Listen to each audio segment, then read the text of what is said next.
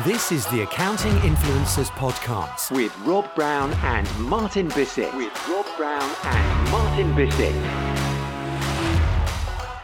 And thank you to our special sponsors, iris.co.uk. Martin, you saw a great video just recently from Iris, didn't you? Yeah, well, I think people don't know Iris is they were ahead of the game for MTD Phase 1 because they were the first software there to be listed as approved by the HMRC TD filing. And guess what? They're fully prepared for the next. So they've got an MTD webinar on demand that you can catch up with at any time. Rob, where do they go to see this? It's iris.co.uk/MTD webinar. That stands for Making Tax Digital for our international listeners. And there's some great stuff there that you need to know to guide you through the whole Making Tax Digital initiative. So iris.co.uk/MTD webinar. Right, Martin? That's right. So wherever you are in your journey, Iris know that they have the knowledge and tools to help you in the next steps. That's iris.co.uk/MTD webinar.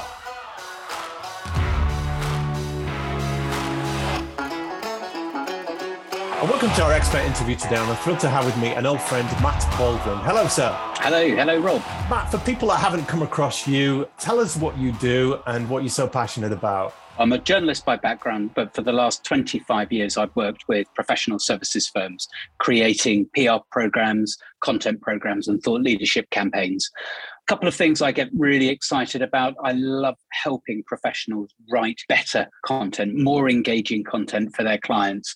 But outside of work as well, I waste my time, as my wife says, with an old Triumph Herald car and a few sheep and chickens. Why do accountants need good content? It's absolutely critical and fundamental. I mean, they're dealing quite often with a complex subject matter, and clients come in all different shapes and sizes. They could be people like you and me, Rob. They could be very sophisticated grown-up companies, or those just starting building a business. So being able to communicate clearly is essential. And a lot of the time, that communication, particularly over the last 2 years or so, has been through the written medium. So being able to write well, I think, is absolutely fundamental to what they do. We're going to dip into thought leadership today to drive business development. We'll go into terms in a moment, but just generally, Matt, what kind of shape do you feel the accountancy profession is in right now? We've been through a lot, haven't we? Absolutely. It's a profession that has definitely been through an awful lot, but it's also a profession that's proved its worth, I think. It has been so important to businesses and private individuals as they've gone through what has been one of the most unsettling and uncertain periods in a generation, if not generations, and it's still here. I mean, just the events in Eastern Europe and in Russia over the last 2 weeks have just shown that uncertainty still remains, and accountants are quite often the first port of call for businesses to help guide them through these uncertain periods. And with what you do at Coast Communications, you deal with the media and the PR side of accounting firms. You also do a lot of thought leadership with them to position them as the firm of choice, experts in their field. So let's start by looking to the Matt Baldwin Dictionary of Life and Business and coming up with a definition for thought leadership, because it could mean so many things. It can do. And it is one of those words that is overused. Yes, like influencer. It is, absolutely. I mean, the way we view thought leadership is it's a marketing tool that drives business development activity at its most basic. It can be research-led, but not always, and I'm sure we'll touch on that a little bit later on in the show.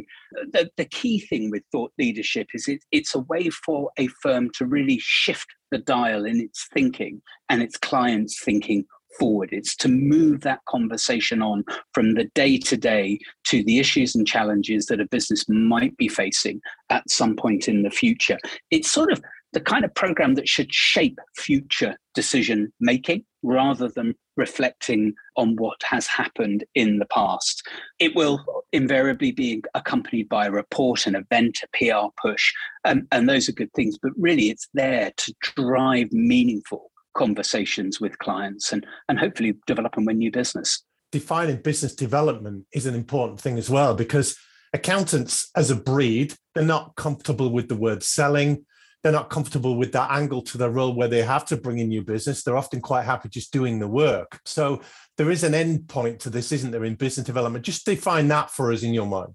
Well, I think, this is where thought leadership can really help. It sort of makes that selling easier by not selling. It's there as a conversation starter with clients.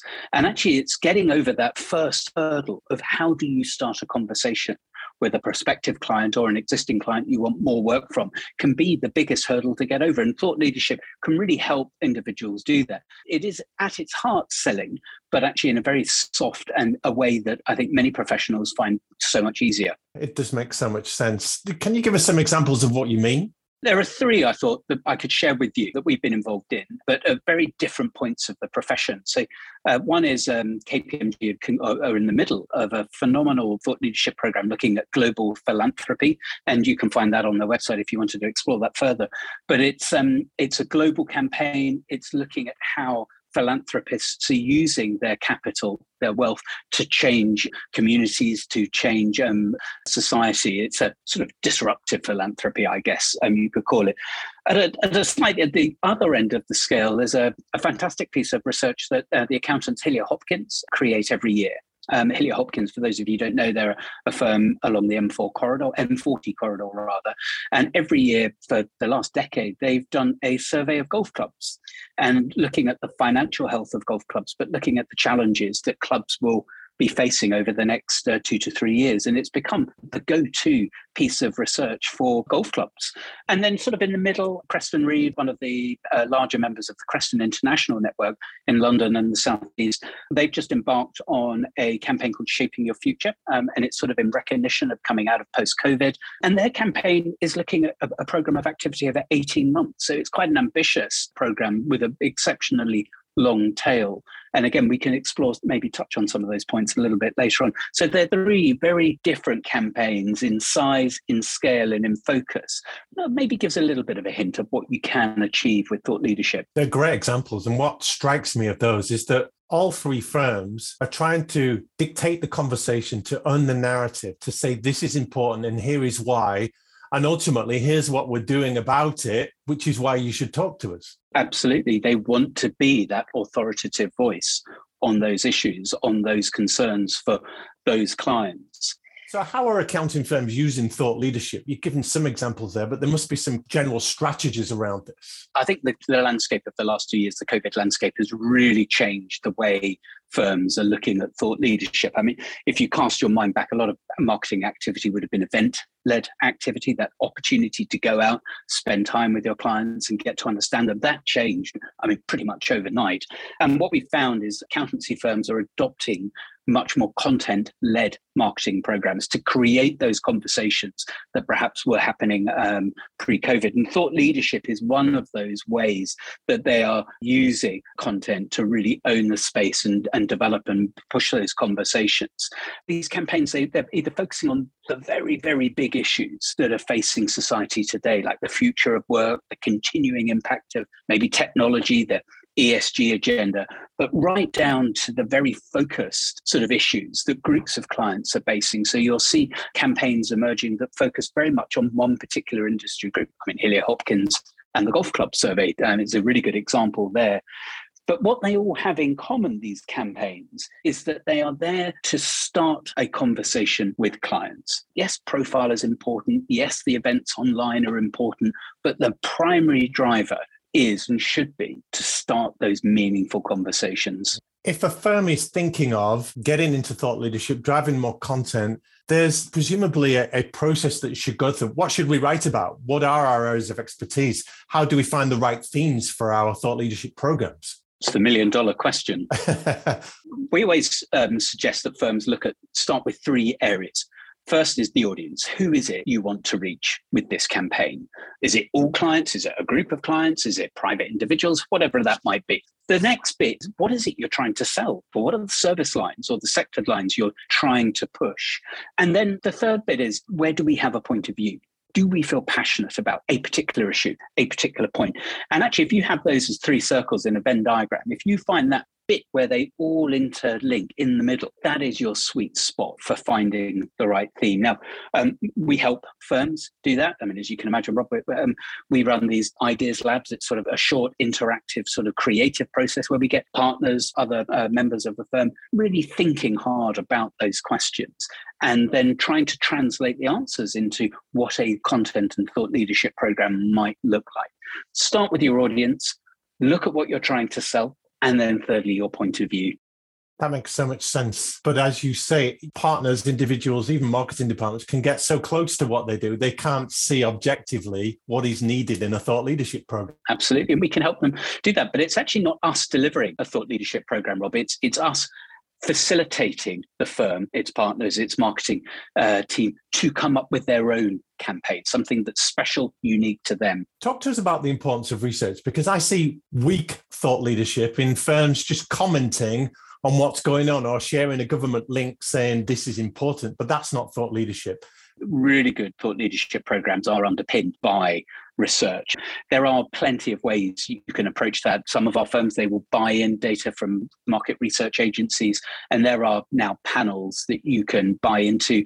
Everything from sort of owner-managed businesses with a turnover of under 25 million. There are even panels where you can get OAPs who own dogs and really narrow down your survey research. I haven't been brave enough to suggest to any accountancy firm they survey over 65s with dogs, but it may well be missing a trick there. The data's there, Matt, though, isn't it? The data is there, so that you can buy in this research. You develop your questions with a market research agency, and they will go out and guarantee the sample size you want.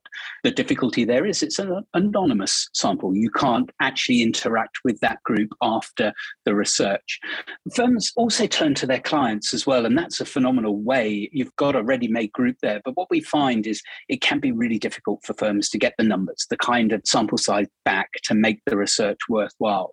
But if a firm is confident it can do that, then absolutely, what a fantastic resource at their fingertips. I think one of the ones that I find most interesting, though, is actually the really deep dive, the in-depth interviews. So you've landed at your subject and you think, let's spend an hour with Rob really getting under the skin of your business, your issues around that particular theme. And you take these deep dive interviews, and it needs a bit of heavyweight crunching of what you're being told. But the insights it gives you can create some fantastic content, some fantastic reports. But then also you've got that natural follow-up with those that you interview. It can be time consuming, but you don't need to go to very large sample sizes. Sort of 15, 20 people is a perfectly valid group of individuals to do deep dive interviews with. Whatever approach you take, you've got to road test your questions, your hypotheses of what it is you're trying to find, prove or disprove. And clients, in my experience, are really happy for you to run those surveys, run those questions by a small group of clients before you invest that time and effort into. But whatever approach you take, Rob, you've got to really understand what it is you want to try and find. What is it you are trying to get out of that research? Otherwise, you'll end up wasting time and money. And the outputs of this, we do surveys, we create big reports, we put on an event, we push it with PR, we create PDF documents, infographics. There's presumably some very big decisions to be made on what do we do with what we create. Yeah, there's a huge debate at the moment. Is the big heavyweight report dead? Do people really want it? And I think the way we consume information is changing, and there's absolutely no doubt about that. Now, I work with a partner organisation called Meridian West, and we did quite a big chunky piece of research in the middle of lockdown on how senior C-suite execs consume the information that they're sent to them by lawyers and accountants. And without the most in-demand content is short, snappy insights. Our inboxes, my inbox, yours, I'm sure, are full of content and things they need to act on. So if you can give them something really short, really snappy that they can act on, perfect. What they do want, however, though, our research told them, is they still want that heavyweight report behind those shorter pieces. If they want more information, they want to be able to go and access it. And I guess the report just legitimizes your claims and everything that you're saying and undermines the stats so that people can check it out if they want to. That makes sense. What about the claim, Matt, that, we can create some IP or some thought leadership, put it in a webinar, but it's old very quickly. It's yesterday's newspapers. It's not fit for purpose anymore because people are on to the next webinar and the next piece of thought leadership. Are there ways firms can extend the life of thought leadership? Absolutely. And I think if you can come up with a campaign that can run for months, if not longer, then you're onto a real winner. I mean, a classic example is PwC's CEO Pulse survey. I mean, it's done 4 times a year and has been done for nearly a decade, perhaps even longer. Another is Deloitte's annual Crane survey, which I think is astonishingly in its 25th year. But there are ways that firms can extend the life of a campaign. I mean, one of the things we could suggest is maybe shorter pulse surveys that you revisit every few months. So you're sort of creating sort of a benchmark of your original survey findings against how events are changing. Some of the really clever things we're seeing though, Rob, I mean, and these do cost a little bit of money, is creating benchmarks. So you're regularly surveying businesses, but allowing them to compare their own findings against their peers. And there's some really clever technology out there that allows you to create dashboards that a business can log into and see how they compare to their peers. And it allows them to go back time and time again as the data is updated. And actually that sort of personalized thought leadership is a real holy grail for firms that can achieve that.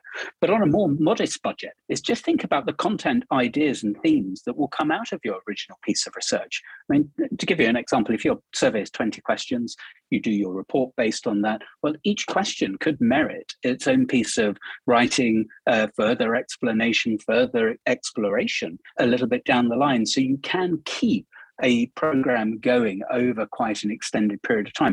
The other thing as well to do is think about how you can cut and dice your data. If you're a national firm or a firm with a large regional footprint, look at maybe how it might work for just one particular county or region within your space, or one industry sector, or one group of clients. And actually, again, another really powerful tool is going to a client and saying, look, can we give you a personal briefing on what our research means for your business? So there are many things that you can do over and above that event, report, PR sort of thought leadership model. And I'm really glad you made the distinction there between an event, a one-off, and a campaign, because anybody can put out a blog post or an article or even a video. Any firm can do that, but it's not necessarily part of an overall strategy or a theme or a topic you want to come to grips with, or an area that you really want to own the narrative on, as we said. So it's thinking more strategically about what you put out, isn't it? It is. And there is that time and place, of course, for those technical updates. I mean, if there's a VAT tribunal decision or change in government policy, then there is a need to tell clients what this means for their business. But that's sort of the day-to-day housekeeping kind of programs. The thought leadership really is that looking beyond the day-to-day and looking at what is going to happen tomorrow and in the years to come.